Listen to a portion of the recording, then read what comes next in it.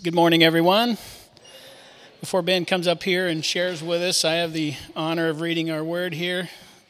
Join me in John 10, verse 22 through the end of the chapter. Okay, at that time, the Feast of Dedication took place at Jerusalem. It was winter, and Jesus was walking in the temple, in the colonnade of Solomon. So the Jews gathered around him and said to him, "How long will you keep us in suspense? If you are the Christ, tell us plainly." Jesus answered them, "I told you, and you do not believe. The works that I do in my Father's name bear witness about me.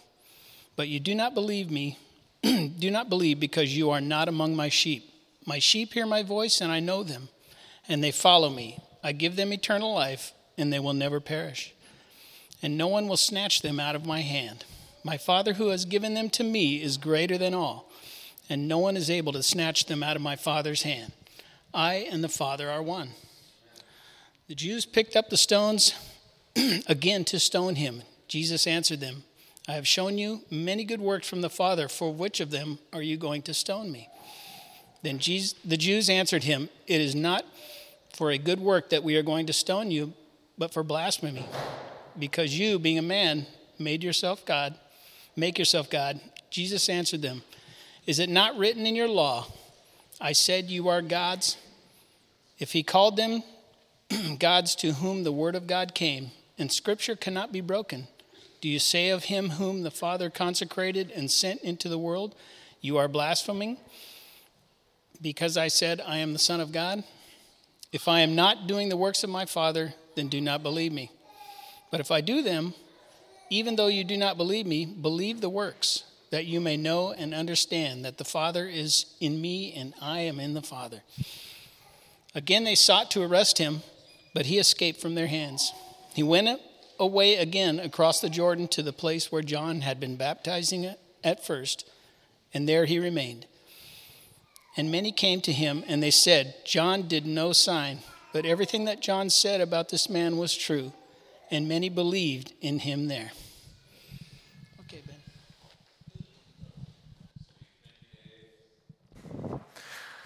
Hey, y'all. Feels like summer. This is nice. The window's open. I'm really excited to talk about this passage.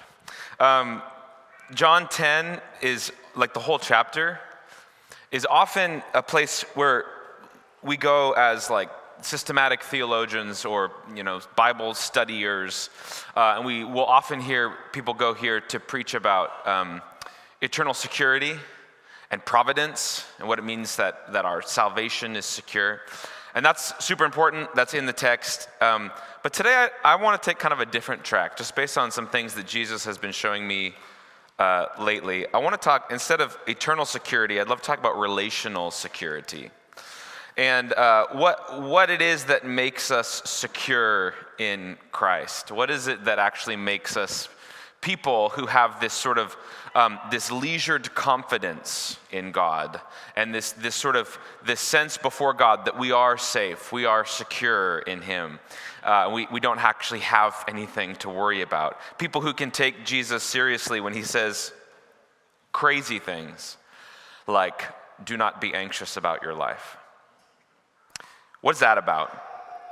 And what I've noticed immediately, obviously, is that there is a whole set of people in this passage who are not feeling that sense of confidence, security, that sense of non-anxiousness, who are actually quite upset. There's this group of people in the text that is referred to, in this translation anyway, as the Jews. And that's talking about specifically like the religious Jewish leaders of the time, the people in the temple where Jesus is at, who are sort of in charge of running the show, right? So this group of people is sort of the ones to sort of dictate what religion and spirituality looks like for this culture and this time and this place. And man, they're upset. Did you notice, it's easy to skim past, but at one point they pick up stones. They get as far as picking up stones to kill him. They're upset enough that they've actually picked up the weapon. And then later on, he says another thing, and then they say, well, now, then it says in verse 39, again, they sought to arrest him. So first they want to kill him, then they at least want to arrest him, but he escapes from their hands. What is making them so upset? It's wild. Good thing we don't ever get upset when we are face to face with Jesus. We'll talk about that in a minute. But what's really going on with these Jewish leaders? They say, first of all, how long will you keep us in suspense? If you are the Christ, tell us plainly. So they're saying, okay, we have this thing that we're looking for, the Christ or the Messiah, the one that's going to come. If that's you, would you just tell us? Would you tell us in a way that we can understand, in a way that makes sense for us? And then later on, they say that we're not going to stone you for a good work, but we are stoning you because of you're doing blasphemy. You're a man, and you're making yourself equal with God. And so at that point, then they're not angry at him because he's not giving them a straight answer. They're angry with him because he's claiming to be something beyond their categories. See, these Jewish leaders, they sort of can be sort of the villain, the dastardly sort of in the gospel, right? We sort of look at them, we're like, oh, those dun dun dun, the bad guys are here, right? But if we stop and think about what these people are actually doing, we might find a little bit of common ground, a little bit of compassion for them at least. These Jewish leaders are actually very devout people. There's a reason they're in the temple. These Jewish leaders are primarily part of a group, kind of the most influential group of the time is called the Pharisees, and that word kind of has taken on all kinds of meanings. But what did a Pharisee mean in this time and place? Well, a Pharisee meant a person who was extraordinarily devout in obedience to God's law, and not just for the sake of being a good person. The Pharisees had this belief that if all of Israel could keep God's law perfectly, then at that point the Messiah would come, God would be here, would liberate his people, all would be well, and we would be under God's good authority for all time. They had a specific end in mind. They were craving, seeking, orienting their life around the coming of the Messiah of God to set all things right for his people. And in their minds, the way that event would be triggered was by their own perfect, righteous law-keeping. So when we talk about the Pharisees and the Jewish leaders and what they're doing and how they're confronting Jesus, I think we first need to just understand that these are devout followers of God. These are people who we would probably look at in church and be like, wow, that's some spiritual maturity. That's some holiness right there. And yet, they missed Jesus.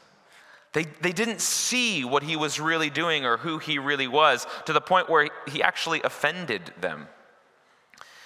And when I think about it in those terms, I think, oh my goodness, are there times when I have such a clear expectation of what God must do and who God must be that I actually miss who God is and what God is doing?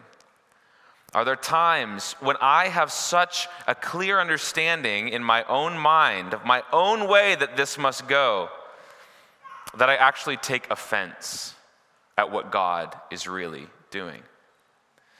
See, we can look at them and be like, why in the world are they getting so upset? But what happens when someone challenges your paradigm? What happens when somebody says something that doesn't quite jive with your way of looking at the world? And I don't think that just happens person to person. If this text is anything to go by, that can happen between us and God. There are times, I think, when we are so locked into a certain way of being that it becomes so easy to miss God. In fact, they're asking him for like a clear answer. And then later they're saying, no, we don't want the good works that you've done. We want you to have this sort of small box theology that we've got going on over here. We want you to fit in this category here instead of all these works that you're doing from your Father. What does that even mean? Jesus, we need you to be something other than you are. See, the Pharisees are doing what I will admit I can get in a habit of doing, which is that sometimes I can get in the habit of continually requiring God to prove himself to me according to my own criteria. So when I come to this passage, I want to learn something really cool about Jesus. I want to sort of be like, oh, those Pharisees, oh, those guys who don't really get it. Thank goodness I see Jesus. But the first thing I'm actually confronted with when I read the text carefully and closely is that I may be right there too sometimes. I may be right there too. So why is it exactly that they can't see Jesus and what Jesus is up to? Well, he actually sort of tells us in verse 25. This is a very famous passage. Jesus answered them, I told you, and you do not believe. The works that I do in my Father's name bear witness about me, but you do not believe because you are not among my sheep. So like, Jesus, tell us, are you the one? Have you come? Did we do it? Did we finally get our act together enough that the Messiah has come? Are you going to do this list of things that we assume the Messiah is going to do? Are you the one?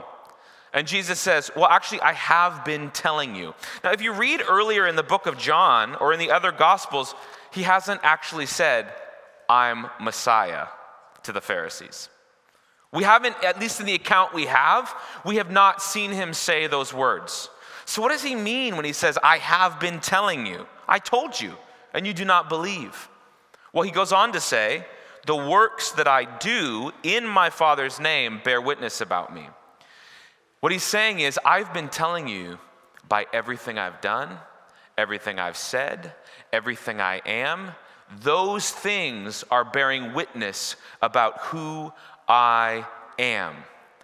And that's actually the core question. Who is Jesus? Who do we make him out to be? The famous theologian A.W. Tozer says that who you think God to be is actually the most important fact about you.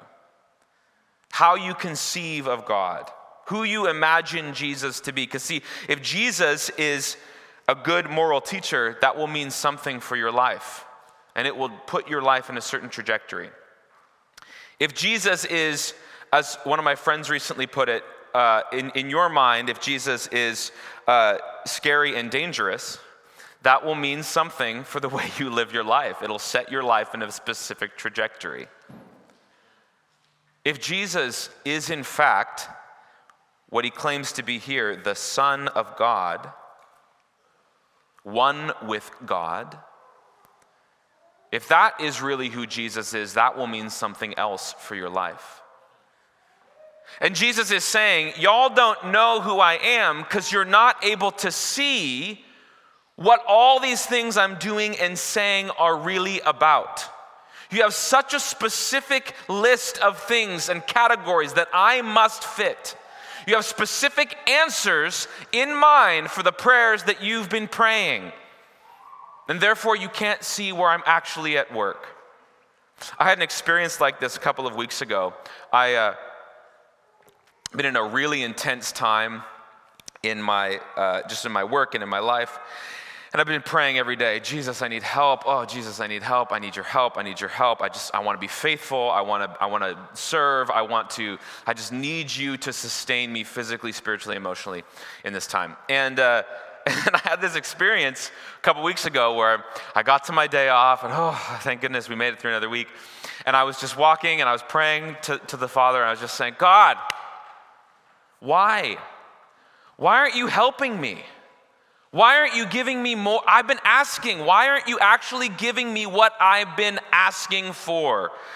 And I had to sort of get that out a little bit. And what I realized was I was actually sort of, I was doing what the Pharisees are doing, taking a little bit of offense at God. And as I could sort of quiet my spirit and get that all out, I just sensed God saying to me, Ben, have I really not been helping? Have I really not been answering your prayer? Well, what about this? Did you forget about that? And what about this? Did you forget about that? What about that person who really encouraged you and strengthened your spirit? Did you forget about that? Remember that text you got yesterday? That didn't come out of nowhere. What about this? What about this? What about this? What about this? And I had to let Jesus open my eyes to the way he's been responding to me, because I had a specific idea in mind that somehow I was going to pray and then be a superhero Christian and rise above all the struggles of the world and just like levitate or something. And Jesus had something else in mind. And for a moment, I was a Pharisee. I took offense at God because his answers did not jive with my categories. And so Jesus says, listen, I've been telling you, look at my life. Look at the works I'm doing. They testify. They testify not just to God, but to this God that I have taught you to call Father. They testify to the fatherness of God. Look at what I'm doing. I'm healing the sick. I'm healing the blind. Lame people are walking. The poor have good news preached to them. Sinners are welcomed into the family of God. Look at what I'm doing. Can you see that this is the work of God? If you wonder who I am, let me open your eyes to what I'm doing. But he says, you don't believe because you're not among my sheep. Okay, now we're into this other weird metaphor. Sheep? He says, my sheep hear my voice, and I know them, and they follow me. I give them eternal life, and they will never perish, and no one will snatch them out of my hand. So now Jesus is in this like shepherd-sheep metaphor. He's actually already been there earlier in John 10. He calls himself the good shepherd. So he's kind of picking up that thread again, saying like, let's go back to that sheep metaphor. And he says that the Pharisees can't see him because they're not his sheep. But there is a group of people who are his sheep, and what do? Well, they hear my voice, I know them, and they follow me. There's a classic book called A Shepherd Looks at Psalm 23. Anyone ever heard of this book? It's a great book. It's like a devotional classic. And it's just Psalm 23, the Lord is my shepherd, I shall not want. It's a shepherd, an actual shepherd, who writes about this metaphor of being a sheep and Jesus being our good shepherd. And one of the things, I sort of pulled it off the shelf this week to be like, what is the relationship between sheep and shepherd? Which is one of those things you only ever ask yourself if you're going to preach a sermon. And so I like pulled it off the shelf and I was like, sheep and shepherd. And he was describing how a shepherd can go out into a field and very softly just begin humming or speaking or saying something. And sheep will actually, like from far away in the field, they will hear that voice and they will just start wandering closer. Oh, maybe it's time to eat. Oh, maybe the shepherd's here for some reason. But if somebody else goes out into the field and begins speaking or singing or making noise of any kind, the sheep will hear and they will actually walk away. And what he was saying is that sheep they get so used to one particular shepherd. They get so like aware of one particular like voice and presence that when that person shows up in the field, they're like, I'm drawn in, I'm coming closer. I recognize that person. I recognize that tone of voice. I even recognize them like they're what they look like. Sheep become very attached to their shepherd. And so what he's saying here is that there's a group of people, it's not the Pharisees. The Pharisees aren't really catching on, but there are sheep of this good shepherd, and they're able to hear his voice, and they're able to follow him. And then as they do, he gives them eternal life. Eternal life is kind of a tricky phrase, especially if you're like me and you've grown up in the church. It gets kind of tossed around a lot. And we have all these different sort of things we attach to it, right? And for, I think, a lot of folks, eternal life means life that doesn't end, where when we die, we are in heaven with Jesus forever. And that's true. That's true. Eternal life is not less than that. But according to what we see in the scriptures, it's actually infinitely more. Jesus himself defines eternal life. In John chapter 17, which we haven't gotten to yet, he says, this is eternal life. And when Jesus is about to tell you what's up, this is eternal life, you want to lean in and be like, okay, wow, okay. Because Jesus has said that he came that we may have life. So tell me about this eternal life. What is eternal life? He says, this is eternal life, that they, as in all his followers, may know you, the only true God, and Jesus Christ, whom you have sent. This is eternal life, to know God and to know Christ. To know God and to know Christ. What is the point of being a follower of Jesus? Is it to be a better person? Great goal. But, you could probably get there with some good life hacks. Is the goal, the main point, the core of being a follower of Jesus to go to heaven when you die? Super important. Absolutely, that's part of it. But in the meantime, are we just waiting around?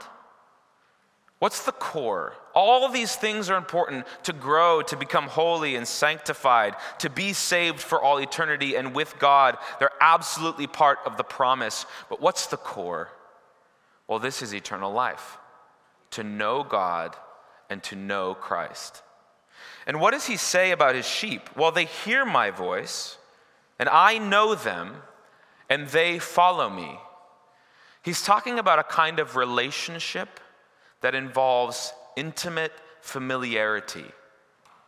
He's not talking necessarily about eternal security on a theological level. He's talking about relational security on an intimate level.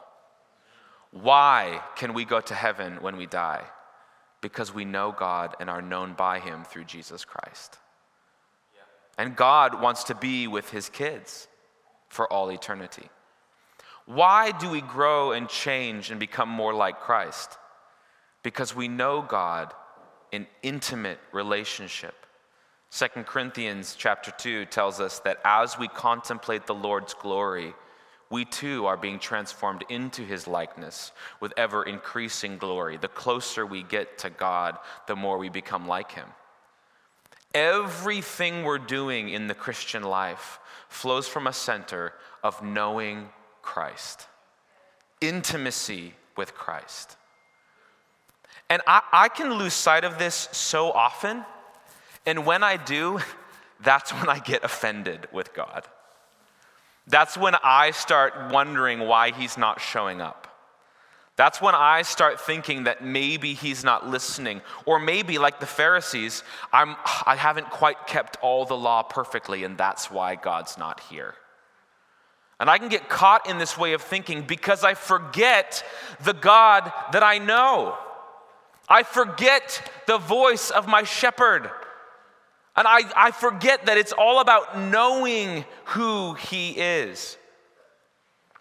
That eternal life is actually knowing God and knowing Christ. See, this is really important because if we begin with the circumstances of our life or the movements of our heart, we will never discern the character of God. Our theologians and philosophers from way back in the early days of the Jesus movement, people like Augustine, and then many centuries later, Aquinas, these people who are like the pillars of like Western philosophy, they both actually have these long treatises where they talk about how we can never discern God from our own perspective looking outward. Like we can't look at creation and circumstances and try to think, oh, that must be what God is like. That must be what God is like. That must be what God is like. Because eventually we're going to find something that seems to be pointing in a certain direction, and we're going to assign that to the character of God, and we are going to be way off course. But where we have to start is actually with God's self-revelation. The only way for the creature to know the Creator is if the Creator reveals himself to us. And what Jesus is saying is, listen, I'm revealing God to you. The works that I do in my Father's name, they testify about me. This is echoed later in the Gospels, in the Gospel of John, in chapter 14, when Jesus says, listen, if you had known me, you would know the Father. But from now on, you do know him, and you've seen him. And then Philip goes, the Father? Well, show us the Father. And then we'll be happy. If you just show us God and we'll be happy. Show us the Father. And Jesus looks at him and goes, have I been with you so long, Philip, and you still don't know me? I and the Father are one. Jesus is here to reveal the nature of the Father. Colossians tells us that he is the image of the invisible God and the exact representation of his being. You want to know what God is like? Look at Jesus. This is why the Pharisees couldn't understand. This is why the Pharisees picked up stones to kill him. This is why the Pharisees were so just like worked up and angry and missing out on what God is doing, because they said, this is who God is. And Jesus said, I'm actually here to show you who God is, and you can't see it because you have such a specific idea of how God must fit your ideas and categories. This is what happens when we look at the circumstances of our life, or the movements of our heart, or the nature of the world, or just what's happening in the news, and we use that to determine what God is like. I have a lot of friends who see what's happening in the world and they say, well, clearly there's no loving God because this is happening and that's happening and this is happening. God either doesn't exist or is just a bully. And if we start from that end of things, and if we're honest, we might end up with a similar conclusion. If we read some parts in the Bible, we might wonder, is God really kind, loving, gracious? But if we begin with who God reveals himself to be, we actually can begin to see the circumstances of our life and the world and of our heart in a different way through the lens of his character, instead of letting our life define who he is. So God reveals himself to us. He does it all through Scripture. One of the first places he does it is in a famous passage in Exodus chapter 34. Moses is asking God, hey, reveal yourself to me. I want to know you. I want to know your name. Proclaim your name to me. So God says, okay, I will hide you in the cleft of a rock, and I will pass by, and I'll proclaim my name to you. And so this happens in Exodus 34, verse 6. And the presence of God passes before Moses and proclaims, the Lord, or Yahweh, Yahweh, compassionate and gracious, slow to anger, abounding in steadfast love and mercy, forgiving wickedness, rebellion, and sin, maintaining love to 1,000 generations, but by no means not dealing with sin, he says. Sin will have its consequences to the 3rd and 4th generation. So this is God's self-revelation, a just God, but who always seems to be leaning heavily on the side of gracious, compassionate, merciful, forgiving, understanding. A God who deals with sin, yes. Who writes the scales of justice, yes. But who will always, like the book of James tells us, who will always make sure that mercy triumphs over judgment. So God reveals himself to be this. And if we take God seriously, all the way back in Exodus, every story of the scriptures, every story of the gospels, everything we're seeing in our lives, everything we're seeing in the world takes on a different character. Can you imagine if the Pharisees came to Jesus, and instead of saying, we know who God is, tell us if you're on our God team or not. Can you imagine if they came to him and said, we want to know God. God has revealed himself to be this gracious, compassionate, forgiving, merciful, and just God. And we see that you're doing works that seem to be good and right and kingdom of God type things. Will you tell us who God is? Can you imagine how different this conversation would have gone? And they might not have actually missed out on all that Jesus has. See, for me, I can get tempted to let everything I'm feeling, thinking, experiencing, or seeing around me determine what God is like. And when I do that, I'm letting my life and circumstances define him.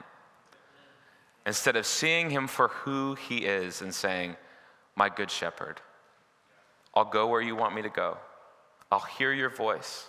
You know me, and I will follow you.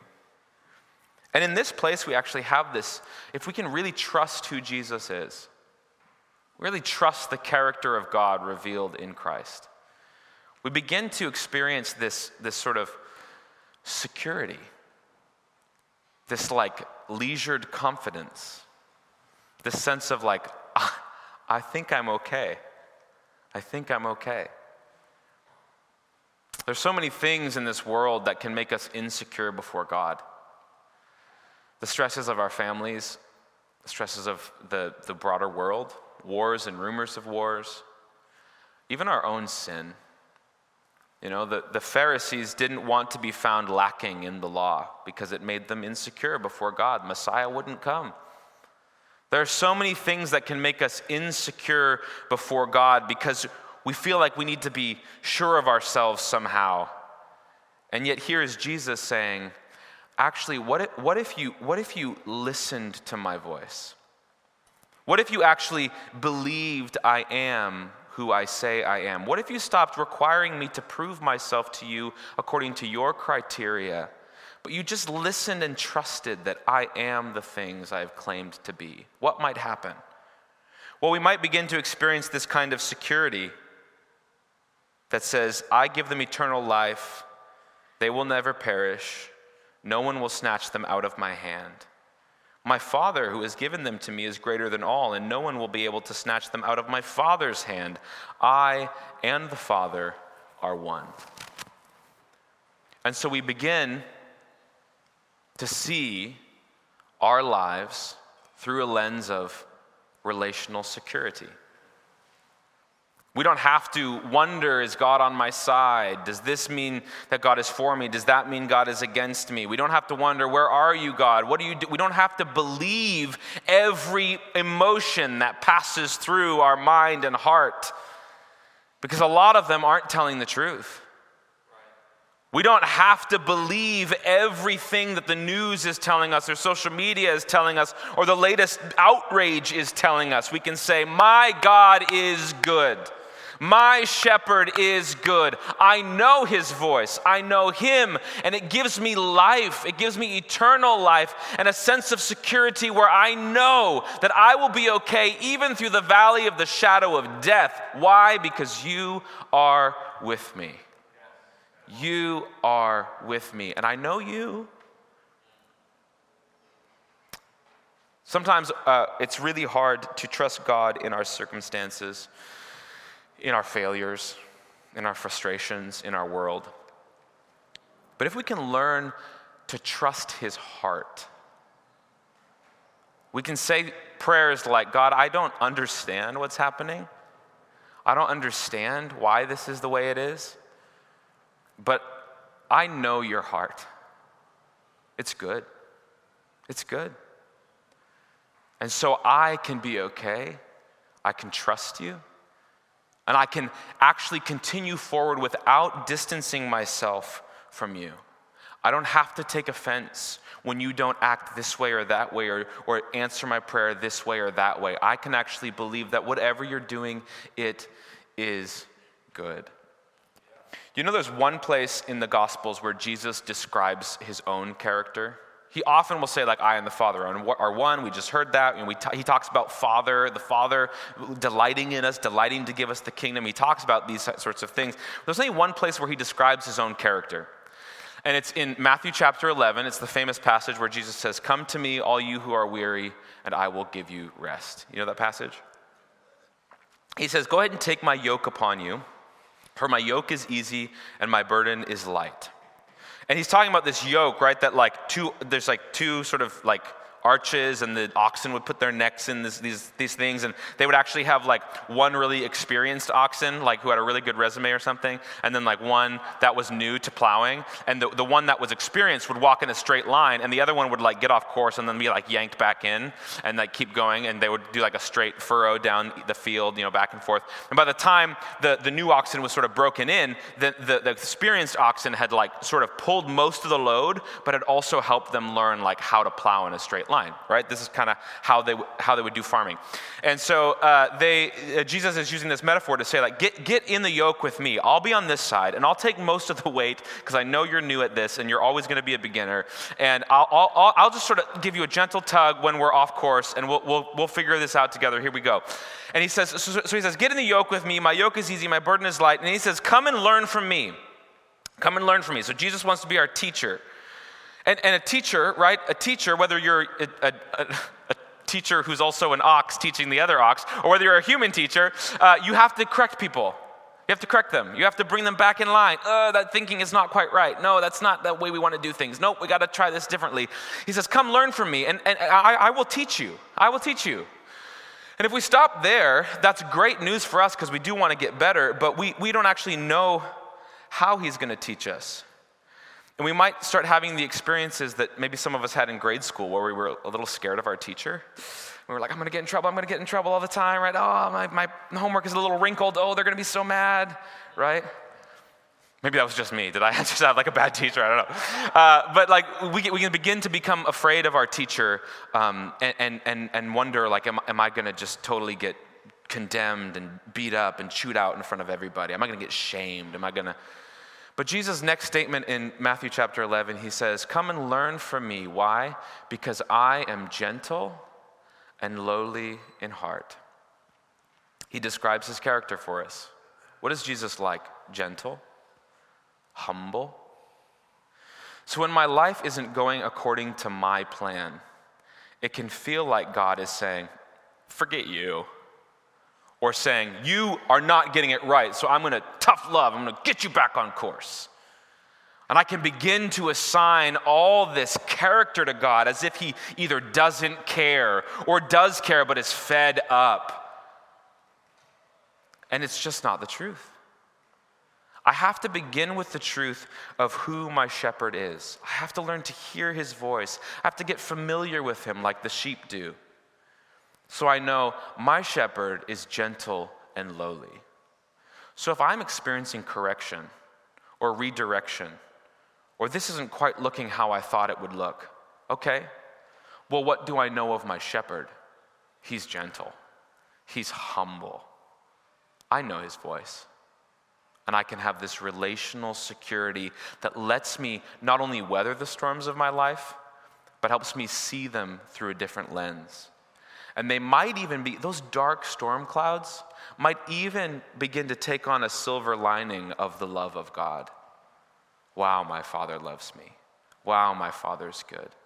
And it doesn't take away the hardship, it doesn't take away the pain, but it also keeps me firmly rooted in the character of God as revealed by Jesus.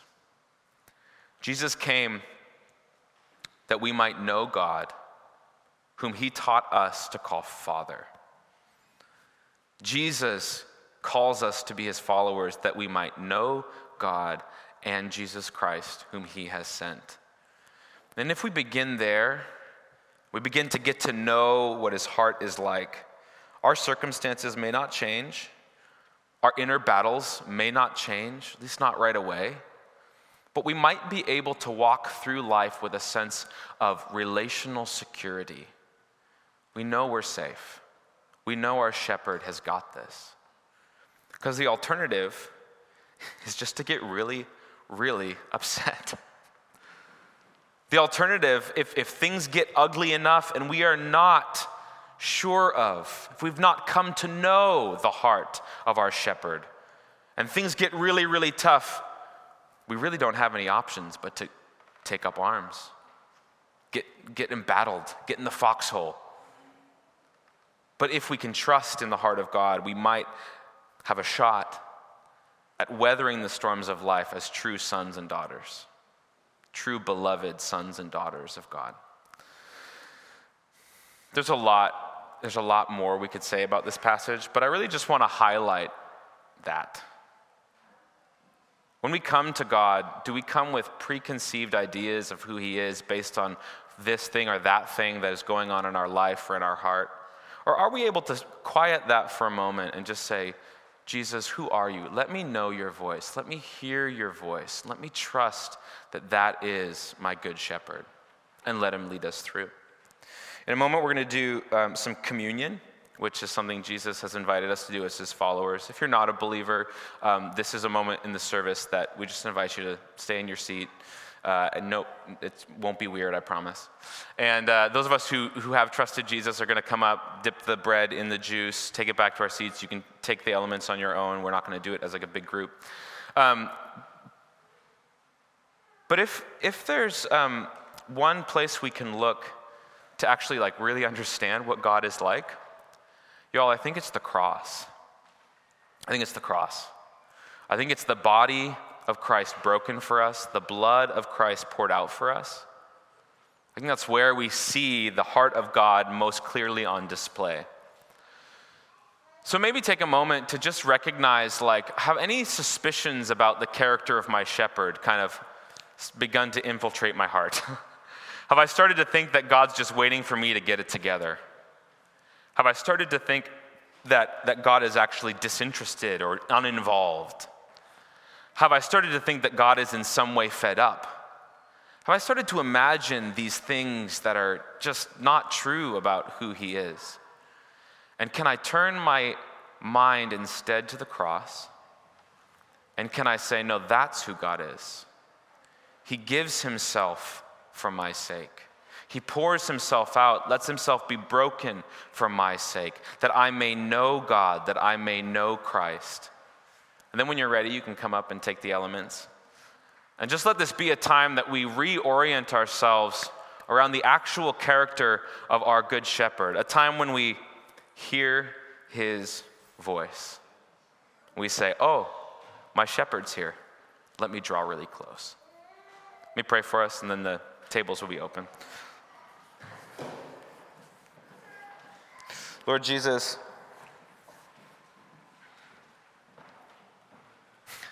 I just confess to you that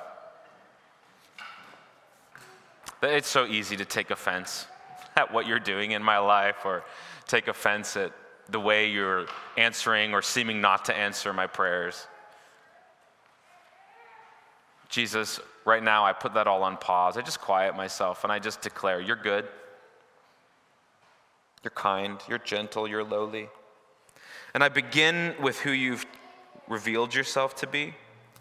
I begin with the voice of my Good Shepherd that I've come to know. And I trust you, Jesus. I trust you. Jesus, I repent of all the suspicions that have crept into my thinking about who you are and the way that you interact with me.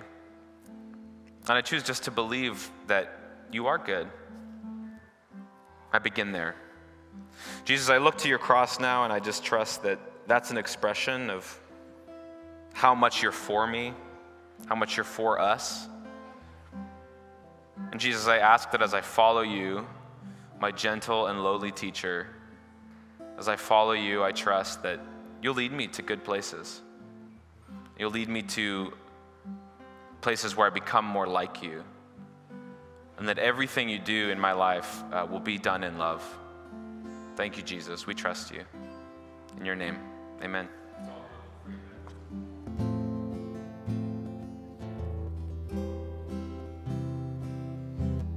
There are moments when we come together like this. God is with us. That was one of Jesus' great promises. He would be with us. He would never leave us.